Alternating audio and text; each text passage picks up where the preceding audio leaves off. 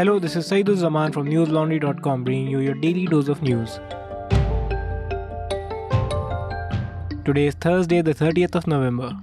In the alleged assassination plot against pro-Khalistan leader Gurpatwant Singh Pannu, the US charged an Indian national for the crime. The US Justice Department said yesterday that 52-year-old Nikhil Gupta from India had conspired to kill the Khalistani leader in the US. The US alleged that an Indian government employee worked with Gupta and others in the plot to assassinate Pannu.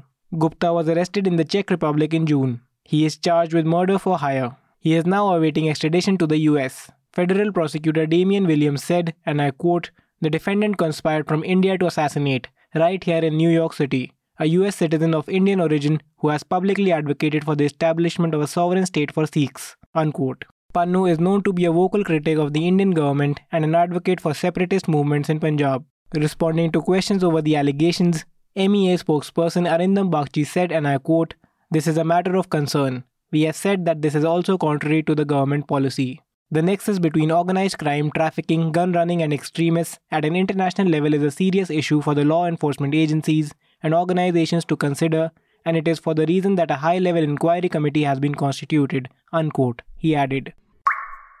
Today, the Indian Defence Acquisition Council cleared the procurement of 97 additional Tejas aircraft and 156 Prachand attack helicopters. Both aircrafts are indigenously developed.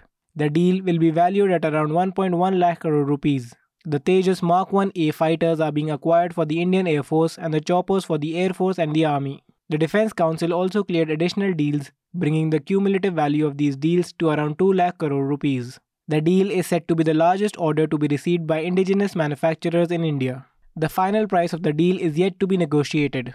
The last sign-off will be done by the Cabinet Committee on Security, and the induction of these aircrafts may take at least 10 years. A major upgrade of the Sukhoi Su-30 MKI aircraft is also expected to be cleared today.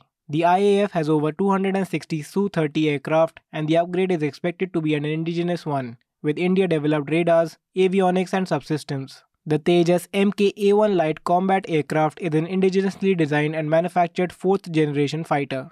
It is also India's first self-made fighter jet.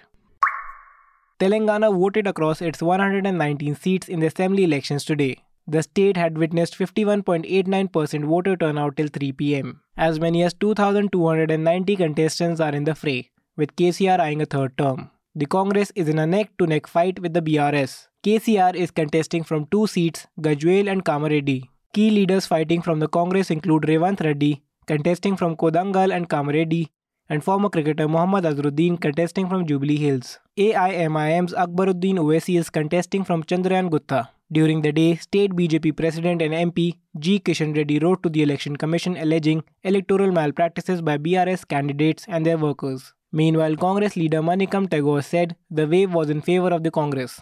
In 2018, the BRS won 88 of the 119 seats, while the Congress came in a distant second with just 19 seats. The BJP had won only 1 seat. Now, the Saffron Party is looking to make inroads in the state ahead of Lok Sabha polls next year. While the assembly poll results are set to come on 3rd December, the exit polls will be released later today. A massive blast in a storage tank and subsequent fire in a chemical factory in Surat killed 7 people today. Out of the 7 persons found dead at the factory of Ether Industries, 1 was an employee of the company while 6 others were contractual workers. The district collector said 24 people were injured in the incident. They are currently receiving treatment in different hospitals. The fire broke out at the chemical plant at around 2 am on Wednesday. It followed an explosion in a large tank after leakage of inflammable chemicals stored in it. As many as 15 fire tenders were engaged in the firefighting operation, which went on for 9 hours to bring the blaze under control. Before we move on, Delhi Chief Secretary Naresh Kumar has been dominating headlines over the past few weeks over his tussle with the Delhi government.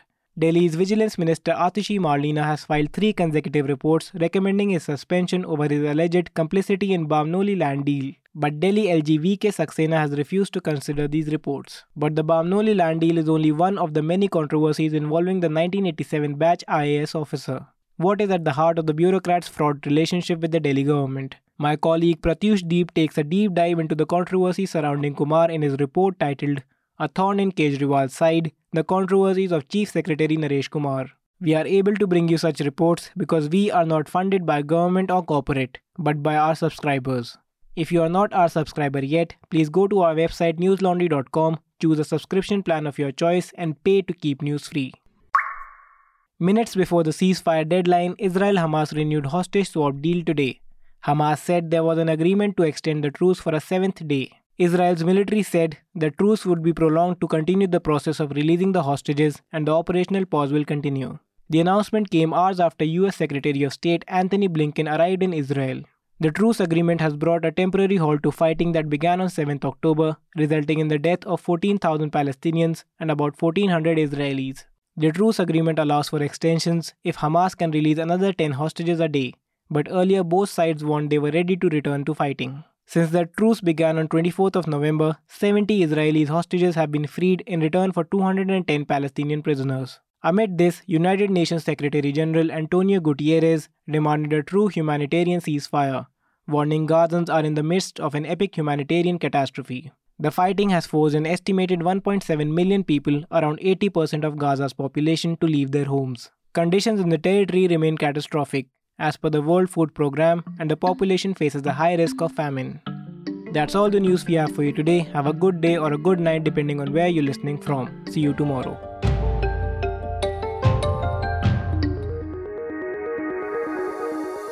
News Laundry is possible because of our paying subscribers.